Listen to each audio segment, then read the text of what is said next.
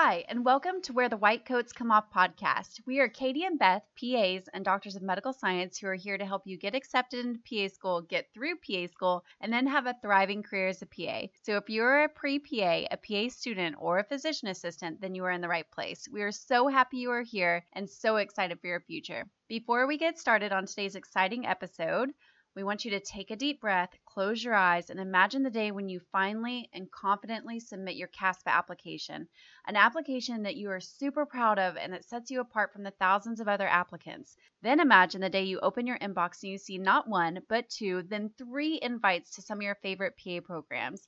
Then imagine your interview day. You go into your interview confident in your answers and confident that you are a competitive candidate.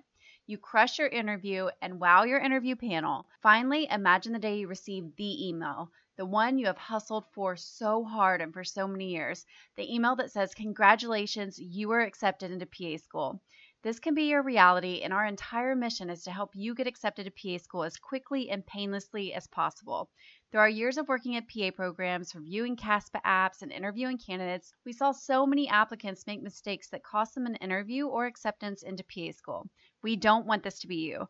We will mentor you and guide you through the overwhelm of applying to PA school, creating a competitive application, and nailing your interview so you can finally get accepted. We show you exactly how in our application to acceptance course. Check it out in the show note. Where will you be in 1 year if you don't take action?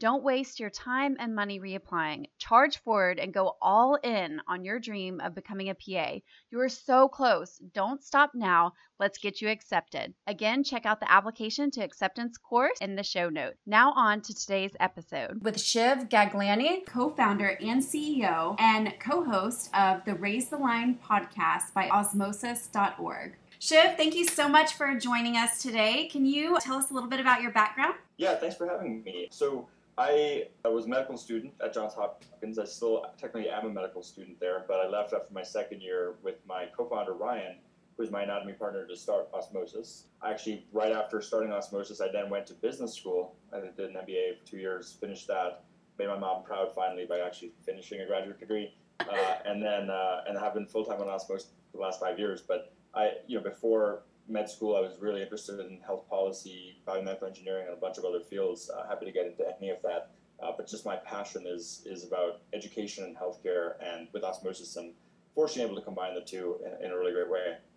Yeah, I think, you're a unique individual in the fact that you have kind of a background in medicine, and then you also have that business background, because this is something we see a lot that, healthcare providers, they don't have that business background. They don't have that business model. And so I think that's really, really interesting about how you can meld those.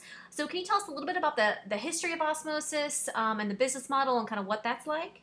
Yeah, totally. So I didn't, go to business school. I didn't plan on going to business school. I went to med school. I was very interested in just creating scalable solutions, right? Like the thing that got me interested in businesses in the first place was the fact that, as a provider, as a future clinician, and again, I still have to go back and finish a year and a half to actually practice, you're basically limited, your impact is limited to how many patients you can see in a day. And so an average physician or a clinician can see a couple thousand patients a year, and hopefully they don't burn out, they have a long career. Whereas what got me interested in business was, and you guys are familiar with this, having been able to scale out pre-PA clinic and write a book, is the scalability aspect where, you could be sleeping and someone could go find your book and still get value out of it without you even meeting them. And that's really cool to wake up and see that people are benefiting from something you created. So a long way of saying Osmosis wasn't actually created initially as a business. It was really just to solve a problem that my co-founder and I were having as anatomy partners, which was trying to learn medicine in an efficient way and then not forget it, because we were forgetting things very quickly. And PA, it's like drinking from a fire hose, as you know, it's any health systems and science. And so initially Osmosis started as just kind of a web and mobile learning platform, freemium model, similar to a lot of, like Spotify or any one of those tools. And students would come on, they'd get a lot of value in just the product and the video library for free. And you can still do that. You can still benefit a lot from just the free version of Osmosis.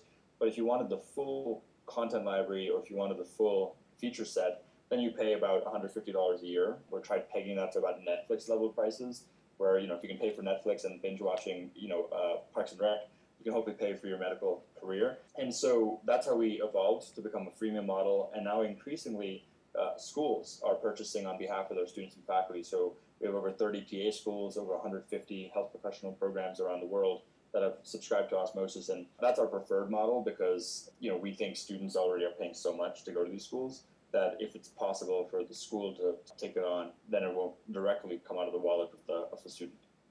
So 2 things about that. First, we were flipping through your website earlier, and it is so fun. It is really fun, really engaging. So you guys have done such a great job with that. And the second, I really love what you said about being able to make an impact while you sleep, because that is one of our favorite things about podcasts. It's one to many as opposed to like one to one with your patients, for instance. So yeah, I love that. But it's so interesting to just feel like, hey, you can make an impact on people that you don't even know, that you'll never know and you'll never hear about, but you're still making an impact on them. And as you said, you're making an impact on every patient that they see too. So it's not just the provider, but it's every patient they see. And if you multiply that by all these schools and all these providers, you really do have that scalability that you were talking about. You're like, hey, it's kind of like education. When we were in education, it was like we impact our student and then every patient that they ever see. So by teaching students, we actually increase the health of our population exponentially. So just what you're doing. So I think that's really, really great that you're kind of revolutionizing the way that students learn. And what do you think is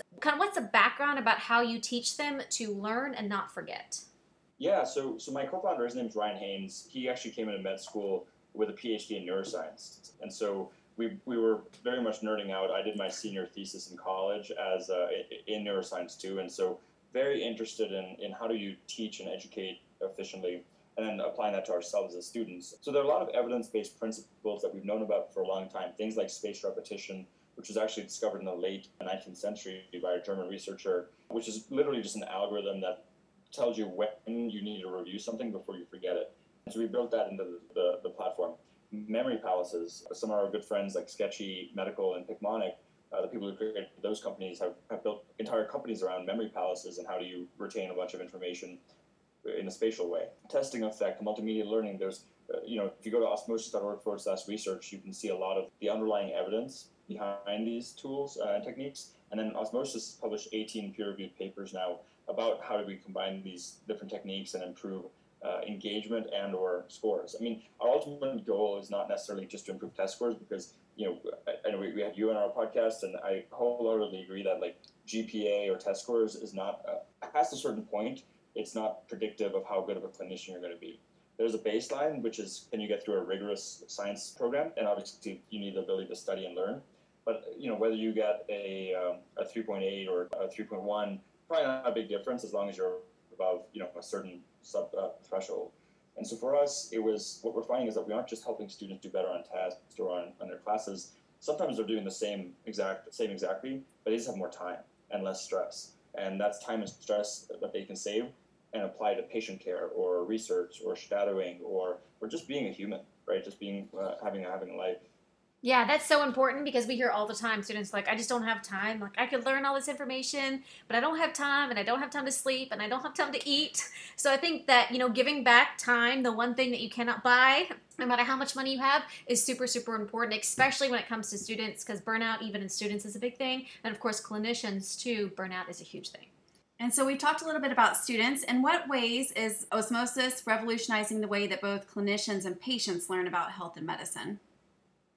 Yeah, it's a great question. Really something we're super passionate about. So the vision of Osmosis is everyone who cares for someone will learn by osmosis. And we modeled that after Nike. I'm a big fan of Nike, and Nike's vision is to provide inspiration and innovation to every athlete in the world. There's an asterisk over athlete where they say, if you have a body, you're an athlete. Right? So literally anyone who has a body, so every human, all 7 billion of us, could be athletes and could be Nike customers.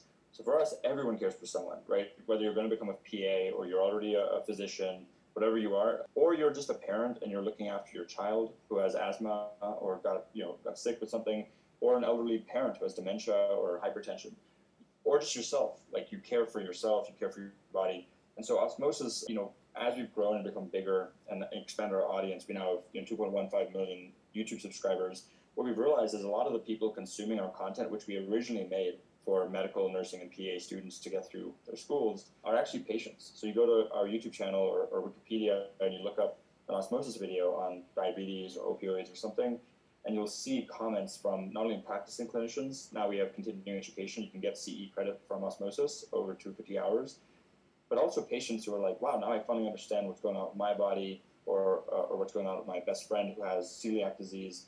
And that's been very motivating and inspiring to us, because no matter how many clinicians we train, we just won't have enough, right? Like there's too many people in the world for them to all get access to clinicians whenever they want.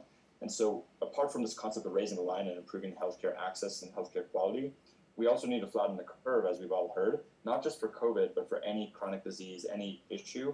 The more people you can get to, say, eat healthier, quit smoking, get engaged with their own bodies and health, the less clinicians we're going to need and the less expensive healthcare we're going to need. So Osmosis' vision is really expanded to encompass not just student education, provider education, but also patient education. Yeah, that's really interesting. The fact that a lot of your, subscribers are patients. I think that's fantastic because one, it shows that they're interested in their own healthcare, and as we know, as healthcare providers, that your patient has to do the part. They have to take their medications, they have to check their blood sugars, whatever it is. But also because a lot of patients complain that there's not enough time for patient education. When we have a patient every 15 minutes, we rattle off a spiel really, really quickly, and maybe they have questions or they didn't understand everything, or they thought they did, and they get home and they realized, oh, I forgot. To have a place that has legit medical information is really, really important, because we get a lot of patients that come in that print stuff off the internet, and as we know, it's not always true, everything you see on the internet. So I think having this reputable channel of places where patients can go and it's told to them at a level that they can understand is super, super important. And I think it's really interesting that they're going there and they're figuring out this information, because that's exactly what we need to empower our patients to take control of their own health. And as you said, not everybody has the same access to providers, but if they have access to information that they can act on, I think that's really important. And I think that sets Osmosis apart from different platforms, other platforms. And what are some other things that you think kind of set Osmosis apart from different learning platforms? Yeah, and first of all, we collaborate with a lot of learning platforms, right? I mentioned Sketchy and Picmonic, Visual DX. Basically, we're very collaborative because ultimately, the more organizations there are doing the work to get people into healthcare careers and then keeping them in healthcare careers, the better, right? A rising tide raises all boats. So even though there's some competitors, for wallet share when it comes to, hey, I need to get through the PANCE exam, do I buy this thing or do I buy that thing? If there's a limited amount of funds, yeah, that's a competitor. But ultimately, the work that we're doing and hopefully they're doing too is to get more people into the profession, and then hopefully also make the tests less important, because ultimately we care strongly about training good providers who do good patient care as opposed to just good test takers. So, anyways, what sets us apart? I mean, obviously the strong grounding in evidence-based science is a huge part of it's in our DNA. Another thing is we published 18 peer-reviewed papers, as I mentioned. That's the most of any organization that we're aware of. We're very relationship-focused. So again, as I mentioned, not only collaborating with would-be competitors, but finding ways to collaborate with the schools. So for example, with Rush Medical College, not only do we provide Osmosis as a tool for their medical students, they then tapped us to create new content. So we've worked with them to create whole new courses. We work with companies like 23andMe to do genetics education, the CDC to do COVID education, YouTube Health tapped us to do a bunch of public health education as well. Wow. So that sets us apart. And then finally, the people. I just we care a lot about the people at Osmosis and spend a lot of time recruiting the right people. Our Chief Medical Officer is Rishi Desai, who used to run Khan Academy of Medicine. So not only when he and the Khan Academy of Medicine team joined us, they had a better vision for how to produce content for healthcare professionals and students, which is why Osmosis has grown to this many YouTube subscribers. But also, just like some of the kindest, most passionate, mission-driven people I've ever met at any organization. And so very proud of the team that we've put together to do this very big and hairy, ambitious goal. What an incredible impact you're making. Your net is so wide. That's awesome. Thank you. So yeah, it's been, I wish the narrative fallacy is I left med school to do this big thing. That was not the case. I left med school to do the small thing, and the small thing ultimately, we stuck around long enough that it became a bigger thing. And I think it could be a much bigger thing in 5 or 10 years, but I'm pretty proud of the team that we've assembled, that certainly we would not have done this without them. So.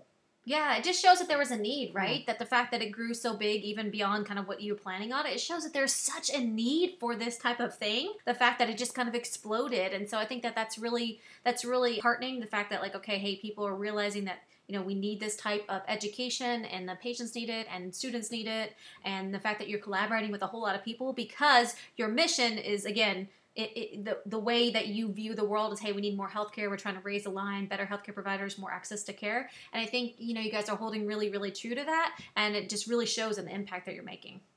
Thank you. Yeah, it's been quite a journey. We also saw your map on your website, and it looks like you're in multiple countries around the world. That's very cool. That's one of the nice things and unexpected things about launching on YouTube, right? Is that the comments were not only from patients and providers that was surprising to us, pleasantly surprising, but also from like Japan and Sweden and Argentina and Zambia. It's like pretty cool because many of their education systems are in English. We have done translations. We have an Osmosis Vietnamese channel that a bunch of volunteer professionals in medicine in Vietnam decided to make, and we have 60,000 Osmosis Vietnamese subscribers, and we've never, like, I don't know Vietnamese, and I've been to Vietnam once, but like most people in the company have never been there, so it's kind of cool. It's very community driven and very global, which is also very exciting to us. Very cool. So this is totally a loaded question, but what are some of the problems that you think are in our current healthcare system, and what solutions do you have for them? Yeah, I mean, how much time do we have on this?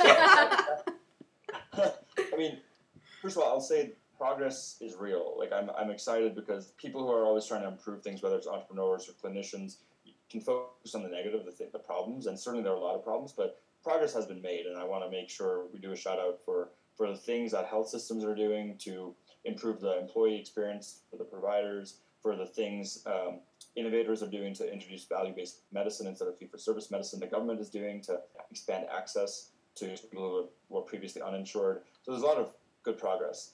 As far as problems I'd focus on, I think one of the biggest problems is again the fact that we aren't a value-based healthcare system, that a lot of people are compensated, whether it's medical device companies, pharma companies, clinicians themselves, hospitals, compensated on the services provided as opposed to the outcomes. So the incentives aren't super aligned, where doing that extra hip surgery when maybe it won't actually improve the patient-reported outcomes 6 to 12 months later, and may lead to more complications because it's invasive, and an 80-year-old doing hip surgery could be the wrong move, is just not how our healthcare system is set up. And I think COVID has really made it that more people are focused on value-based care. There's great companies like Iora Health, ChenMed, VillageMD, and others that are pushing forward value-based medicine. Telemedicine's obviously taken a huge, more convenient, more accessible, less expensive care delivery. Like telemedicine took a huge bump because of COVID. So I think there's a lot of progress happening there. I think education, the education system is antiquated. That's why we started Osmosis in the first place. A lot of this didactic education could be done virtually and asynchronously. So like Jim Van Ree, who I'm sure you know at Yale, he runs Yale's online PA program. He's awesome, and I think that's a good model for how do you expand the number of people and the diversity of people going into these professions. Make it more possible for them to do the non-clinical stuff online asynchronously, so that when it matters, when they need to do the clerkships, they actually spend more time on that than on tests, unless they really need the classroom environment, in which case give them that opportunity too. And then finally, the other thing I would say is just patient engagement. I just feel like the more educated people are about their own health, and the more collaborative they are with their clinicians, and they take control over it, the less expensive healthcare will be, and the less issues we'll have. Some of that's systemic. Clearly, just telling people to not eat donuts or eat bad food is not going to solve diabetes, because ultimately, like, big food and food deserts are real, and donuts are very cheap relative to a fresh kale salad, and they frankly taste way better. So I'm not saying just watching a video on how to eat is going to help, but it's going to be something where, and we're seeing this with COVID. COVID is so expensive financially, emotionally. The human cost is real, largely because 30-40% of people who could be vaccinated right now are not getting vaccinated. And there's so much misinformation, which is again why, because of COVID, I feel even more strongly about our role in helping reduce misinformation and give good information. So that's just a big systemic issue, I think, that we as a society have to tackle. It's not up to a clinician, but it's up to all of us to tackle that. Yeah, I love the fact that you brought up like the Yale Online thing, because remember when they were first starting that, and we have always said that. We said, you want students to work in rural communities, and so you recruit students from these rural communities, but then you have them move to the big city, and they go to school there, and they do the rotations there, and then shocker, they don't go back to the rural community, right? Because they've made friends, maybe they've got married, whatever. And so in order to have like, hey, let's do it online, let's let them live in their communities, and let's let them, go online and stay where they are, and let's let them do rotations or clerkships in their communities in the place that they actually want to work. And that to me makes so much more sense than having everybody move to the big city or wherever your PA school is. Because again, our goal is to get these people back to the areas where they came from, but if you pull them away from that area for 3 to 4 years, they make friends, they get in relationships, they get get job offers from places that they've worked for. And so I think it's really, really interesting, this online thing, as you said, that allows people to learn didactic information, kind of lecture-based information from where they are, and then stay in their community and kind of make an impact in that community, because we have always thought that. And so we're very excited. The number of PA programs that are online, or at least hybrid online programs, are just, again, climbing. We've got a lot of new hybrid programs that are coming online. Yale graduated its first class, and so things are really, really starting to get forward with this information, because students these days are so much more technology friendly and technology savvy than we are. So can you talk a little bit about the importance of staying up to date on technology advances and online learning when it comes to clinical settings? Yeah, definitely. And so I'm glad that you guys care a lot about that as well, because one of my favorite schools and group of people in the Osmosis ecosystem is A.T. Still University, and Ted Wendell, Craig Phelps, Gary Cloud, these three people who I know really well. Ted's a good friend, who say exactly that. They have this partnership with the National Association for Community Health Centers, which are the rotation sites. So a lot of what they do is they try getting people who are like living, breathing clinicians to become preceptors. So they're doing a lot of education for them. And how do you become a better teacher? They're trained as clinicians first and then teachers second, if at all. And so having all these rural community health center sites where people can go do their rotations and hopefully form roots in those rural settings where we need more healthcare access, but then doing the didactic portions online, or making the didactic portions in class very, very short, so that maybe you're only living in the big city for like 3 months and then the rest of your program is in the rural settings. Online learning, obviously, just like telehealth, grew rapidly because of COVID. And a lot of people, realize it's more convenient, it's more accessible, it's cheaper, it should be cheaper. Anything that does online learning and then doesn't pass cost savings down, I think is a scam, because I think part of the benefit of online is you can do it asynchronously. You should be able to do it for more cheaply and more conveniently, and maybe continue working your job while doing the online program, and then pass out or test out of whatever you need to do to then get into the apprenticeship model. That's, I think, the ideal framework, a competency-based online model of education. Even before COVID, I gave this TEDx talk called "Could You Get an MD Online?" And I'll send it to you guys later, because I think that was essentially where I laid out what the vision for Osmosis is, and then COVID hit and made that even more important. That if we really want a diverse set of physicians and PAs, you can't have people leave their jobs for like 2, 3, 4 years, incur a ton of debt, and then expect a super diverse socioeconomic class of people. It's just not the math won't add up. So I think online learning should be a great equalizer. It obviously hasn't been yet, but it's helping us get there. Yeah, I love the fact that you're thinking about the students, because they are people too. And we've always said, like, you can go to a lot of schools part-time. You can go to nursing part-time. You can go to nurse practitioner part-time. Like, why can you not go to PA school part-time? Like, if you're full-time working as a paramedic, or, I don't know, physical therapy aide or something, as you said, quitting your job, especially if you have family or other obligations, to move somewhere for 3 years isn't feasible for a lot of people who might make amazing providers. So we've always wondered, like, why is there not a part-time, at least part-time didactic? Clinicals, sure, full-time, but why is there not some part-time online didactic that meet these students at where they are in life? Because there's probably some amazing students who would be amazing providers, but they're just like, listen, I can't take 8 years out of my life to, go and move somewhere, go to med school, or I can't leave my family for 3 years. We need the income type thing. So I think you're right. Making it more accessible to students in maybe non-traditional lifestyles or just different lifestyles is going to help increase the accessibility of this career to everybody, because everybody's worried about diversity, but you can say you're worried about diversity, but what are you actually doing to accomplish it?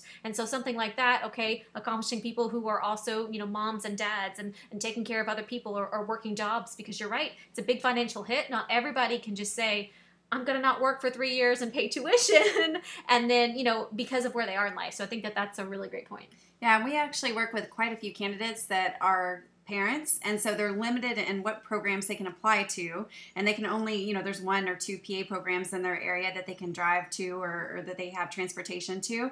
And so it's really a disservice that they're limited by location just for, having a family, or, not being able to move for whatever reason it is. So I agree. I wish that, we had some more non-traditional didactic learning. Yeah, speaking of big, hairy, audacious goals, like the future I would love to see is whether it's the government or someone is able to help subsidize like a national health corps where anybody anywhere, like doesn't matter what your age is, doesn't matter what your socioeconomic status is, what education you've done before, you could go online and you could learn, basically, you could do a diabetes module, you could do a taking vital signs module, you could do basically all the didactics that you need for PA, nursing, medical school. That's what we're building at Osmosis. That's free to you. You're totally free. Just go do it, and then you can enroll and take a test like the PANCE or the USMLE, pass out of that, right? And you obviously have to spend money probably to sit for that exam to show that you're care enough to have studied and like to take the test. And then once you pass that, then you can enroll in the clinical site. So basically, the worst thing that'll happen is it'll just get more people interested in the career and not put up this blocker of like, oh yeah, you got to do organic chemistry first before you can even learn about diabetes. That's crazy. Organic chemistry is useless for the average person, and even for people going into PA and medical school, you don't use that much. But if you go it's putting the cart before the horse. If you go to the horse first, right, and you learn about the diabetes medicines, metformin and things like that, without knowing organic chemistry, as much, because you can learn a lot of it without knowing about substitution reactions, for example, get rid of more of the weeder stuff, whether that's irrelevant content or expensive content and time, whether it's expensive by money or time. Make it free and available for anyone and get a more literate, health-conscious public.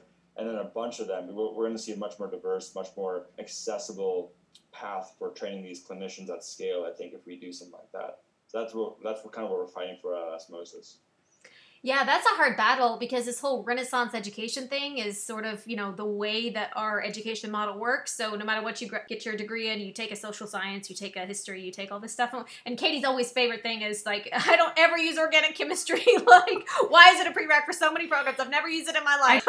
So I think it's super interesting. And I know a couple years ago, it was a school, I think up in New England somewhere, announced, it was a med school, that they were going to make it tuition free for like either the whole school or a portion of the school, so they wouldn't come out with debt, because the plan of that is they wanted these physicians to become primary care providers. And the number one thing is people are like, I don't want to go into primary care because I have to pay back all this debt.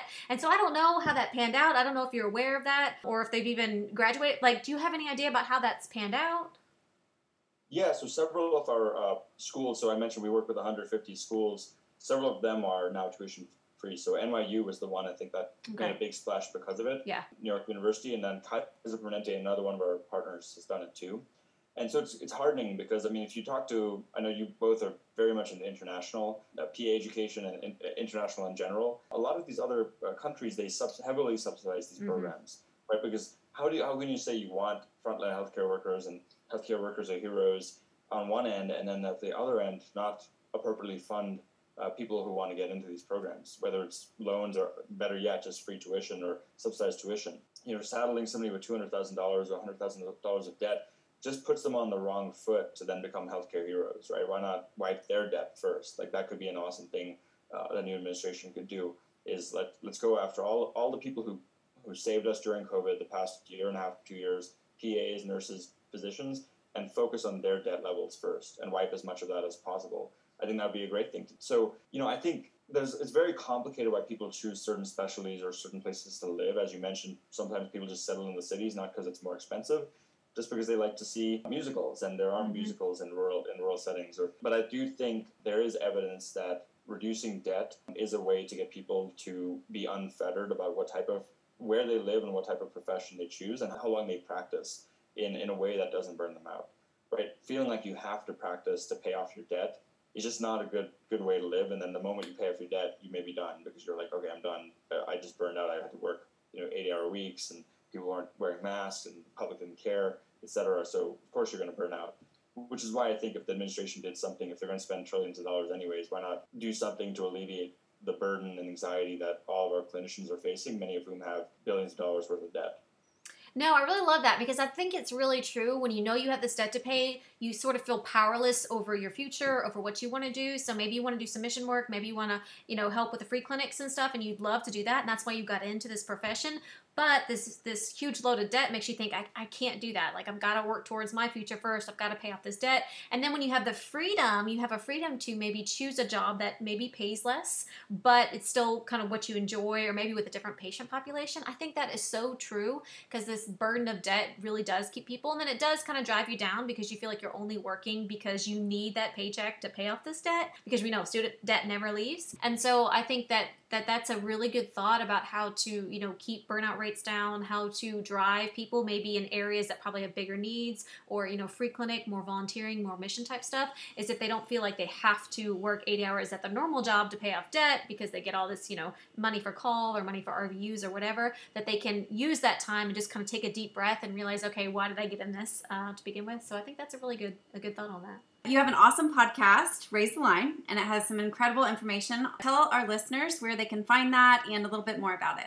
Yeah, and certainly we have awesome guests, including you two, who I know will be appearing soon on an episode. It's osmosis.org/Raise the Line podcast. That's all one word. And you can also find it on Apple, Spotify, etc. And we've had some really amazing guests as well, like government people like Tom Frieden, who's the former CDC director. Chelsea Clinton was on. And we've also had leaders of health systems, Medical Labs of Providence, which is the largest health system in Northwest, medical digital health innovators. So it's really cool. And the whole concept was, your question, Katie, about what are some specific things we can be doing to improve our healthcare system. The ideas are out there, and the podcast talks about a lot of these ideas. It's just about executing against these ideas. Yeah, for sure. And what other type of social media do you have? We know you have an Instagram presence. Can you give any kind of handles or anything where people can follow you?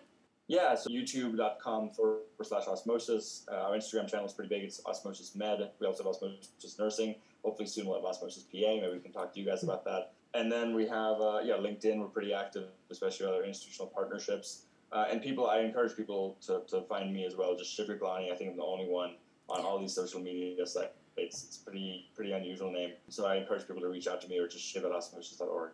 Awesome. And then the last question, which is the most fun, who is Shiv when the white coat comes off? I think the best answer to that right now, because I'm in Colorado, is a snowboarder. So I love snowboarding. It's my favorite hobby in the world. I only learned a couple of years ago. So you can, we talked about this, you don't have to be an 18-year-old prodigy who wants to go to PA school or med school or whatever. You can learn late in life. You can change your careers. And for me, change your hobbies. I grew up in Florida, and now I live in the mountains because I love snowboarding so much. So I love it. Well, thank you so much. So our listeners, if you're listening to this, it's okay if you started different. You're never late. It's never too late to change. And thank you so much, Shiv, for all your amazing information. We have all the links to everything social in the show notes. If you guys please go check out Osmosis, whether you're pre-PA or already PA students or just PAs who are listening, some excellent resources for you. That's all evidence-based. Thank you both so much. It was a lot of fun. We just wanted to take a brief moment to tell you about something that we know will skyrocket your shot of getting accepted to PA school. Do you have an interview for PA school coming up? First off, congratulations. You have worked so hard to get to this point. Second, make sure you rock out your interview and land that seat so you can finally start living your dream as a PA. If you want to make sure to stand out in your interview, we created an interview course for you that will take you from average to an outstanding interviewee that programs can't wait to accept. We've interviewed candidates for years. We know exactly what students do right and what they do wrong during their interview answers and during their interview. This course has all of the expert tips and advice from our years interviewing applicants and deciding who to accept and who not to accept. It has what to do, what not to do, what programs are actually asking between the lines, and so much more. Check it out in the show notes or at go.prepaclinic.com/interview course. Again, show notes or go.prepaclinic.com/interview course. We can't wait to hear which PA programs accept you. Thank you so much for listening to Where the White Coats Come Off podcast. We'll catch you next time.